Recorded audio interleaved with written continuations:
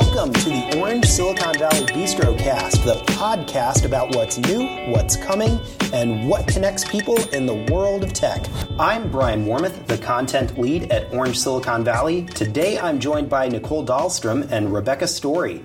Nicole is the founder of FemTech Collective, a networking group that has been a great partner in our continuing Women in Tech event series at OSV.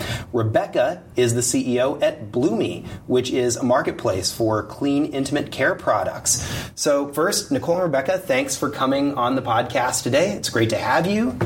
Today we're going to talk about the state of FemTech, what it means, and why both of you see opportunities in the space. So maybe I can start off by just introducing you and letting you tell your stories, along with how you understand what FemTech is.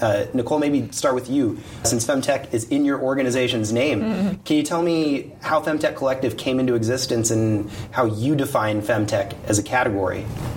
Yeah, thanks for having us. I really got started off in FemTech the same way that so many founders in this space get started off. I was dealing with my own health problems. And from a young age, I was not really able to maintain my feminine health very well. I didn't have a female figure that was kind of guiding me through that. And so I was struggling with recurring bacterial vaginosis actually for a long time, not knowing what it was. And I thought it was a yeast infection at first. And so I tried like Monistat, and that was just an awful experience and kind of set the tone for a long line of trying different products that just didn't work at all, like douches and sprays and wipes and just awful things. Can I ask what your reference set available to you was? Where were you going for help? How were you figuring out what to try? Honestly, like the drugstore aisle at Walmart, I mean, there wasn't a lot of resources available at this time when I was growing up. And sex ed did not teach me about bacterial vaginosis. I had no idea what it was. And until one day, actually, into my early 20s, I read an article, I think it was from Glamour, and it was this woman telling her story, suffering from the same symptoms. And that was when I first learned what bacterial vaginosis was. And it was like this revelation. And in the article, she was talking about how she was using probiotics to really help with her symptoms. And that was like a light bulb moment for me, because I was like, wow, I was already kind of interested in entrepreneurship. I was actually freelancing back in my hometown in Iowa at the time. Yeah. And I just had this light bulb moment of like, I could maybe do this. I could maybe create this product. And at the time, one of my longtime clients, another woman about my age, was also very interested in this. So we kind of paired up and we went in on this idea to create this product. And she convinced me to actually make a giant leap and come out here to the Bay Area, startup capital of the world, Silicon Valley. And I did it. I moved out here and we started working on the company. And over time, I just kept hitting these hurdles that I didn't really anticipate. Mm-hmm. I felt like I was like a competent person. I went to college. I, was somewhat tech savvy. And so I was working on the website. I was working on getting the word out to customers, because really what made us decide to launch was I had put up a landing page about the idea and the product. And we had like 50 people sign up right away to try the product. And so we're like, this has to be done. But then after that, it was just hurdle after hurdle online, and being censored for trying to talk about, just regular anatomy. And there was also this piece of women didn't know about their own bodies, and probiotics at the time, nobody was really talking about them. This was like 2016. Sure. And so it seemed like there was such an opportunity online. Like, I was a big believer, and I was following a lot of influencers. Like, you can do it if you just get online and you just resonate with your customers. Like, you can build this business. Yeah. And that was just not the reality. And then I was feeling so frustrated, and like there was something wrong with me. I was not doing a good job. Yeah. And so one day I came across this event that was being hosted here in San Francisco by a women's networking platform called The Guild. And the event was titled FemTech, which I had never heard of. FemTech, by her, for her. And I was like, that sounds like my jam. And so I went to the event, and I was just talking to all these other founders, a lot of other women who were saying the same thing, and I felt like so validated. I was like, oh, it's not just me. I'm not just terrible at like trying to make Facebook ads or trying to keep my website up. Like, this is a industry-wide problem, and especially for women, creating products for women's health. And so after that, and feeling kind of this renewed sense of energy and, you know, inspiration to keep going, I wanted to create more opportunities like that where we could keep those conversations going, and especially bringing just everyday women into the room, because this was around the time as well where, you know, we have our current administration coming into office, and myself and a lot of the women around me were afraid of like losing access to healthcare options, and especially like affordable healthcare options. Started organizing this meetup and panel discussions, and actually one night at one of the panel discussions, my teenage sister texted me from Iowa, and she was like, hey, do you know, like, how do I get birth control? And I was like, well, you know, duh, you just go to Planned Parenthood and just get it. You know, you don't even need to have insurance half the time.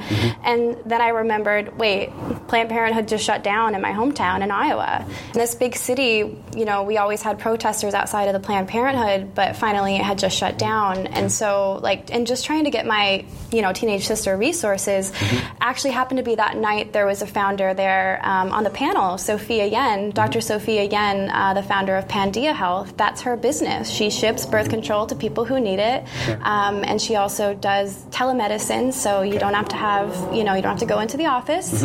And so she was like, you know, tell me your sister's address, like I'll get her the birth control. And I was just like, wow, FemTech, like this is, you know, this is so needed, and what's happening now in the industry is great, and there needs to be more.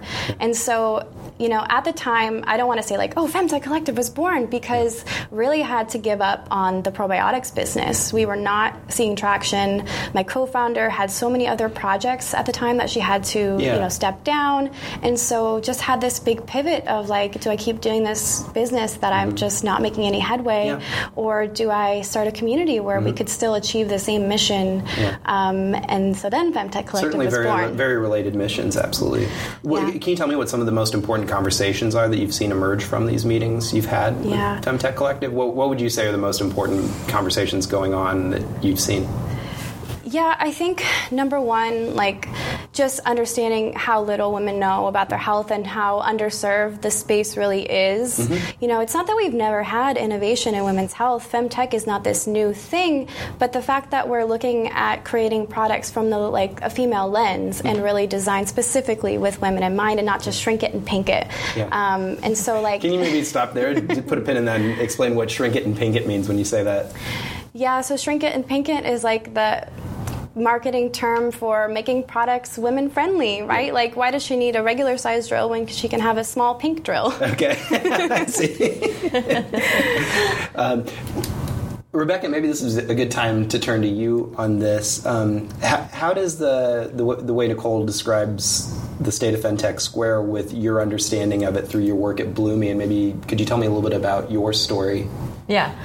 Well, I feel like she's shared so many great points to this, and like the fact that like her origin story is what I'm hearing now very closely related to the reason why a lot of us have started businesses and like why FemTech is growing, because women are realizing that some of the women's health issues that they go through are very common, and there are natural solutions or there's innovative solutions to fix and prevent these issues and health issues like BV and yeast infections and things like that. So to answer your first question about FemTech, Bloomy is a marketplace where we have basically a full spectrum of products: hygiene, menstrual care, sexual wellness, and naturally in that you're going to get FemTech sprinkled all throughout that. So from my perspective, FemTech is anything that is technology driven to help women's health. But the interesting side of that is I am kind of in this crossroads where I'm seeing that although there's a lot of innovation and there's a lot of tech in FemTech, there's also this growing wave of simplicity and wanting to get back to the basics and organic ingredients. And so there's kind of a blend going on right now in the industry where there's, for example, like LV, let's take that as an example, the LV trainer. It's for pelvic floor exercises, and it's a technology device that you pair with your phone to do your exercises, but it was made with really great materials. And so women are now very health conscious, and they want to make sure that the products that they're using are as clean as possible. So for our marketplace for Bloomy, we focus on 100% clean items. So what do you mean by clean? What's that definition? Clean means, so we have a whole standard that we developed with a team of experts, and it means it doesn't have any vulvar allergens or toxic ingredients that research has shown can cause infections or really just shouldn't be in products that are meant for intimate areas of the body. Okay. And so, I don't know if that answers the whole question. Yeah, no, it does. It does. Yeah, I was just wondering if is that a medical definition? Is it a scientific? Was it? Is it made up? Yeah. Well, I wouldn't say that, but I was just that you answered the question. But to also add, what's interesting is I am seeing some of the bigger. There's a bigger movement of clean now, and you can see brands and companies like Sephora or Target. They now have their own version of clean. It's not as strict as what we have, but it's a new wave where I think people are looking for as simple as possible, as healthy as possible in the products that they're using, especially in those parts of the body. It sounds a little parallel to me to what you see in sort of food labeling in different standards of, say, natural, organic, et cetera, depending on what the organization, what the government entity, what somebody says. But it looks like you're working with similar issues that they are, with different standards in mind that are defined internally or in conjunction with, you have groups you work with? Yeah, so right now we are just, it's a team of experts that I helped put together with Bloomy, and the reason is because there is not a standard right now in intimate care, so we're the only one right now. So you have to take that initiative yourself figure out what you're communicating. Yes, and unfortunately, a lot of what you see right now in the industry is there's a lot of greenwashing. And so what that means is somebody will put a label that says, organic, but it's not certified organic, it's not 95% organic, it's just, they'll make it seem healthier or greener than what it actually is. And so we're trying to kind of not fight that, but we're trying to avoid brands that are greenwashing by having really clear standards. And in order for us to sell you on our marketplace, you have to meet our clean criteria. What are some of the best examples of products that have found success on Bloomy? On our marketplace? So some of our best sellers, which is interesting, it's a mix, like I said. So FemTech, there's the LV does really well, but some of the simple products like the feminine wash, which there's a whole issue with calling it a feminine wash, the intimate care wash. Interesting. Okay. Menstrual cup, things like that. Period underwear. Have you heard of period underwear? I know exactly. I think I have 90% know what you're talking about when you use those words together. But no, I did not know that was a product before sitting down at the table with you today. So those are really popular because women, especially women and femmes right now, they're really into free bleeding and not necessarily using tampons or, we carry tampons as well, like organic cotton tampons. But those I know what those are. Definitely. So there's a whole variety of products right now.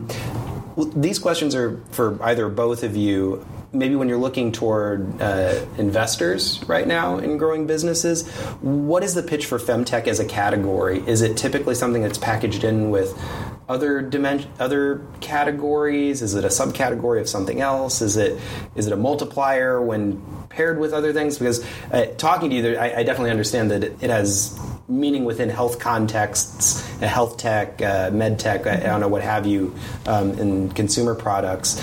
Is it something that's gaining traction with investors or only with certain investors? How would you assess this?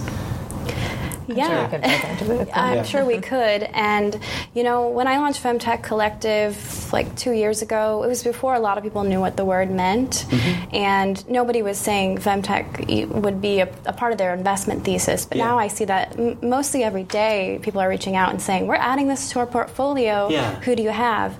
And so in that way, I know it's becoming more popular and more recognized. And I signed up for Google Alerts, day one on FemTech. I got one alert, in my inbox about FemTech every month, and now I get a couple every day, basically. And so I do know that the industry is taking off. I get a lot of outreach personally, and I think that the pitch is It's sort of multi-layered.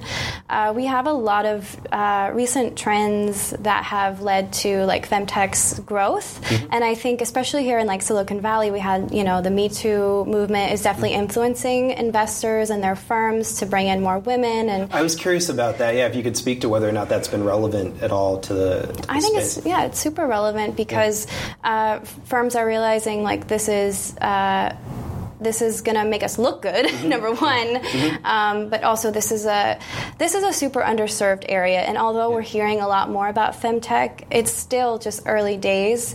And I think you have customers with their hair on fire, if you know what that means. It's really like these startups are creating these products that resonate so well with customers that the customers are going back to them and telling them what else they can sell them. And from an investor perspective, you have to think about, okay, well, then less of their budget has to be spent on marketing and on building their brand because they've already done that and they've already resonated with their customers. There's some startups within this space, especially in the sexual wellness space, who have built up newsletters of 10,000 plus women and have followers on Instagram in the millions because they've just told a story that has resonated with women. And I think from an investor perspective, that has to be very compelling. Because I do think in Silicon Valley, a lot of the marketing budget or a lot of the investment made goes towards marketing and just scaling so quickly so that everybody knows your name and you've got that base already. But I think these startups are doing that already and they don't need to spend as much on that piece. I see. Is there anything you'd add to that, Rebecca? So interestingly, we were talking about this on the way here, but I am currently fundraising, and in terms of like the literal pitch, it's so interesting because FemTech is in addition to the industry that I would normally pitch. So I would pitch the intimate care industry and how many billions of dollars that is. But FemTech is, I believe, $50 billion right now in estimated value. And so I add that basically to my addressable market. And so what's interesting is these are numbers and there's really good data behind it, but there's this wave coming and I can see it because I have been approached by several investors at this point that we were just talking about this, but several investors who want to pick my brain about FemTech, and I have to be really careful with my time because I want to make sure that, yes, I want to add value to this industry, but as a founder, I'm also being really intentional with my time right now, and so investors want to know about FemTech, especially men. They see that there's a financial opportunity. They see that there's been more investments lately in fertility, for example, and so they want to understand, okay, as me, as a founder that has visibility to all of these brands, where do I see this industry going and what can I teach them? So there is this kind of like hunger for knowledge of what does it mean and like why is it growing so fast and how can they add companies to their portfolio? So there's definitely interest, and I feel like when I started Bloomy, it was because I knew that I was having trouble finding high quality products. And as a consumer, I can also see that we have this change, this second wave coming where it's like that health conscious, eco conscious consumer and really seeking out products that are, that have the leaping bunny or they're not hurting animals and they're made with organic ingredients. And so because I was having trouble finding those types of products, I knew that because there were these two waves of information coming, I could see that there was going to be a crossroads eventually where this was going to be also a good investment opportunity, not just an interesting shift in consumer behavior. I want to skip the next, because I think you sort of addressed the next thing I was going to ask you about, which was sort of the subcategories and where FemTech touches in other spaces that, say, investors look at in startups. But it's interesting to me that you bring up the idea of the male investors turning around to this and beginning to have a learning experience about what is in FemTech.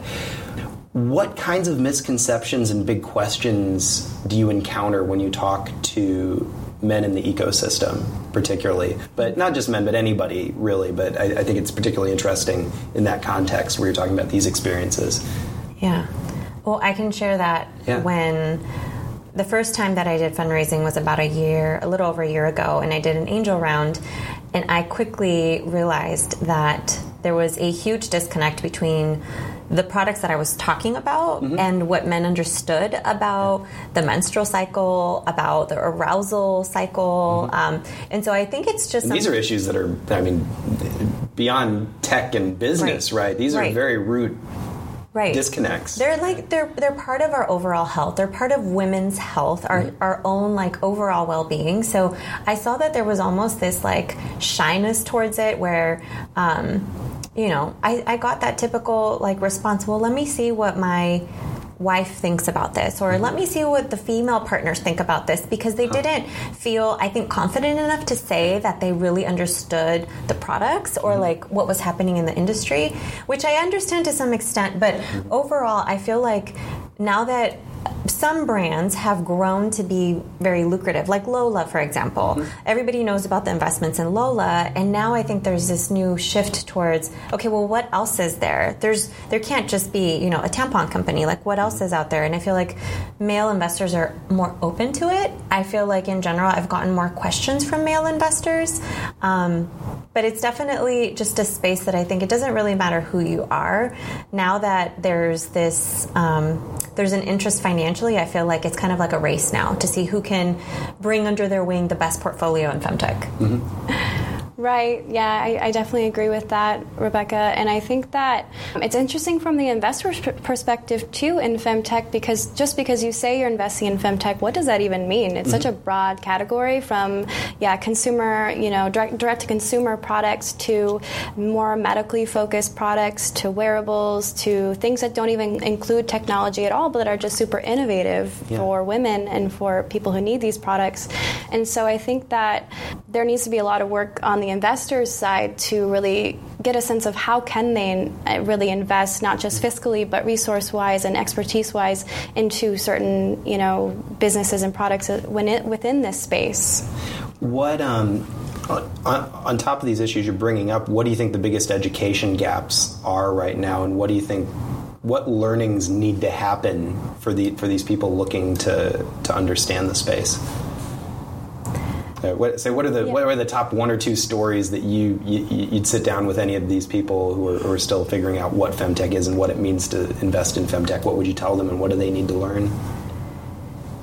Yeah, I would say the number one thing that I want investors to understand who want to work with me and the startups that I work with is that it's a long game. It's not going to be done tomorrow. We don't have enough research to even do that. That's something that I kept hitting when I was building the probiotic business, is that there just hasn't been the research, and I was searching so long and so far for just one study that could give me any information. And as a bootstrapped, startup just working off of idea and inspiration, you can't afford to do these studies, and you can't afford to order the minimum, from manufacturers. And so just understanding, sometimes you do need to invest in these ideas. And I think it goes back to the founder, too, to realize, maybe VC isn't the first path for them. Maybe they need to look to family and friends. Maybe they need to look to angel investors who are more receptive to going off of an idea and not traction and not, a minimum viable product. I would add, so a lot of the work that I did before I came into the startup space was sex education. And I was really, I still am very passionate about it.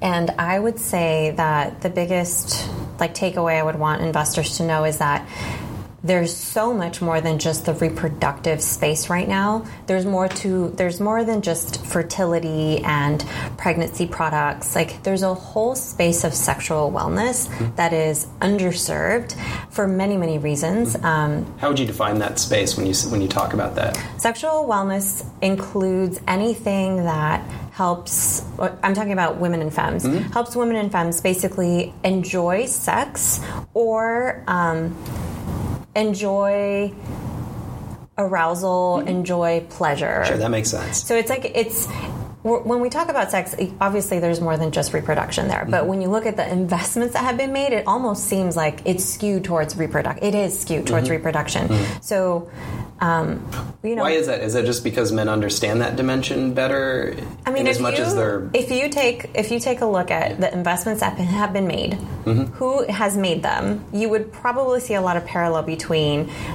white male investor and reproductive investments. Okay. Now, I will say that it's changing, and I have seen more female-focused, like micro VCs and like investors who are coming in earlier into companies when there's ideas, and that's amazing. Yeah. And I would love for them to contact me. But anything that has to do with sexual wellness could be potentially a huge industry. And I feel like if people spent the time asking the right questions, there's so much room for innovation in that space. And we're starting to see a little bit of it with, like, for example, arousal oils that have really great ingredients, or CBD arousal products, things like that. I feel like even vibrators, lubricants, like there's so many things that are in sexual wellness that I feel like women and femmes are like becoming very interested in, that is still, I would call, an underserved market.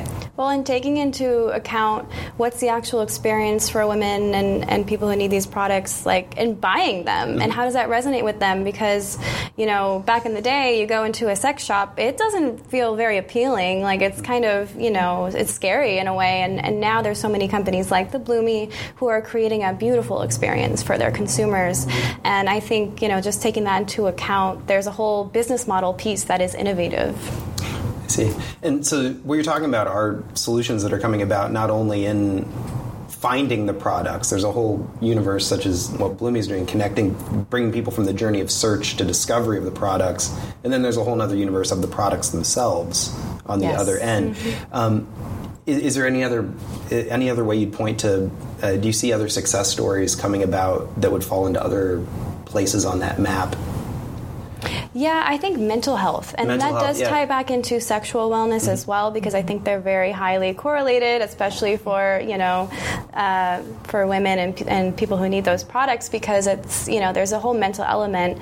And I think that beyond that, postpartum depression, it just, mental health affects every piece of our whole health. It's very like taking this holistic approach, I think. Gotcha. Yeah. I think another industry that I can see taking off in the future, because it's still very underserved, is menopause. And I know that there's a few, innovations and products right now that are in that space, but menopause doesn't just happen as a woman gets to a certain age. It can also be like medically induced menopause, which is not as common, but there's so much opportunity there to basically help women who are struggling through changes. And we have so many changes throughout the life cycle, throughout the sexual life cycle even of our bodies. And I feel like if you just think of it as in stages, like there's a lot that can happen for puberty and for young girls. There's a lot that can happen for women to enjoy sex. There's a lot that we can do for menopause, pregnancy, motherhood, I should say. I should have started with that because I just had a baby. Congratulations. Pregnancy is like a whole area that I feel like is now kind of gaining traction too. And not just the birth, right? Because, you've heard the candy in a wrapper analogy of, okay, women, are just there, they're having the baby, and then once the baby's born, it's like the woman is the wrapper. You just toss her aside. And it's like, what about that whole experience of pregnancy? Not just a vessel. Bonding and transition experience of her own body going past that experience. And then afterwards, too. What happens afterwards? Yeah. But I think it's important. I'll just say one more thing about this, that even if there are founders with ideas, or if there's investors that want to get involved, yes, there's like multiple areas that can be very financially incentivizing to become involved in, but there are true social impact needs that are still not being met, where I think social impact investors are going to completely change the world, because they will fund ideas that aren't necessarily the next billion-dollar idea with like another reproductive product, but they're going to be the ones that are changing healthcare and changing a lot of unmet needs right now. Like, I can think of Mommy that just got funded, and there's a big story behind it. She's changing what was the name of your name? It's called Mommy. Yeah, is it spelled MOMM? No, it's different. It's like MAHMEE, I think. We'll look it up and put it in the show notes. So, anyways, there's a lot of founders that have ideas that have to do with social impact that are now getting funded, and that's sort of this new trend, I would say. But there's going to be so much value in companies like that are helping the healthcare system and women and things like that. Well, I would love to see more health products gain access to people who need them. It's a wonderful story. I hope it continues to move that way. As we wrap up here, Rebecca, I know you're on the program as a panelist for our upcoming Women in Tech event in September. Mm-hmm. Can you preview for me a little bit about what you're going to talk about, or what do you expect to be talking about? Yeah, I think we're still trying to work out what are like the hot topics that we want to as a panel cover, but I definitely want to talk about the state of intimate care. Okay, great. And the landscape right now. Yeah, great. Well, we got a great start from this podcast for anybody listening who wants to come and see that live here.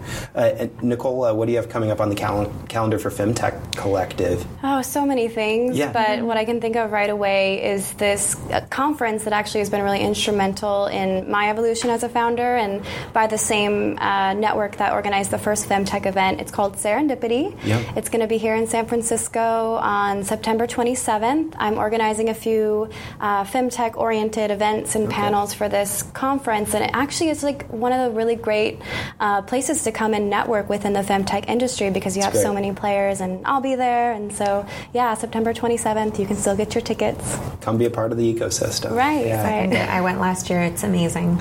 Great. Well, we'll keep an eye out for that. Thank you again for sitting in. We'll see you back here, hopefully, at some of the upcoming Women in Tech events, and look forward to talking to you then. Awesome. Thanks for having us. Thank you for having us. Thanks for listening to the Orange Silicon Valley Bistrocast. I'm Brian Warmouth, and we're glad that you could be a part of the conversation. If you liked what you heard today, we hope we'll see you on Twitter, LinkedIn, Medium, and orangesv.com, where you'll find a link to subscribe to our weekly email newsletter, The Main Cable. On orangesv.com, you'll also find an updated calendar of upcoming events being held here live at Orange Silicon Valley with many of the same analysts and experts you hear on each episode of the Bistrocast. We'd love to see you in person.